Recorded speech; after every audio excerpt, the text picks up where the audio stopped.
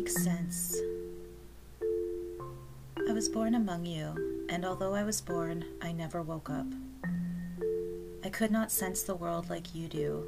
I could not see or hear the way others can. I could perceive some kind of love and warmth from my family, at least at the beginning.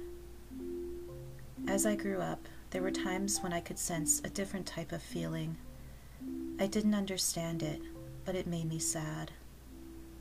It was mean, like the sense I got from many of the people that I was surrounded by. A feeling of not being wanted, not accepted, rejected, of not being good enough. Something happened, something that made people angry and bitter. I could sense it in my mind. I could perceive it by the way people spoke, by the way people would teach and guide me, like they were tired and just didn't enjoy life.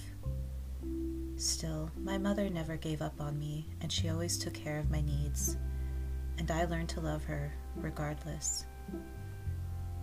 As I grew up and I was able to experience the outside world, I adapted to the way I saw it. It was, after all, the only way I could perceive it, perceiving it, sensing it, through my mind's eye.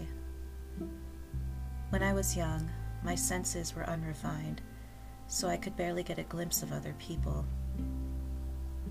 But as my brain made an effort to detect the outside world, lacking all bodily senses, it resorted to perceive not only my thoughts, but other people's thought process as well. Thinking, after all, is just the process of nerve cells transmitting, receiving, communicating by synapses that are no more than electrical signals. My brain, it seems, found a way to pick up on those signals. Don't worry, I cannot know exactly what you are thinking or hear your inner voice, but I can sense your thoughts, like feeling the atmosphere changing in a room. If you let me in, let me see what your thoughts are. I will not judge you. I won't tell. I wouldn't even know the words to say. For the most part, we are beings of routine and monotony, and are usually only thinking about two things, needs or wants. We all have the same needs, but we all want different things. Living in a smaller city, every day I come across different thoughts. Most are routine and trivial. However, there are those that let their dark thoughts take over their minds, those who do not have a hint of goodness.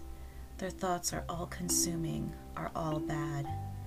And yes, some are just thoughts, but the thing about thoughts are that they will turn into action given the chance.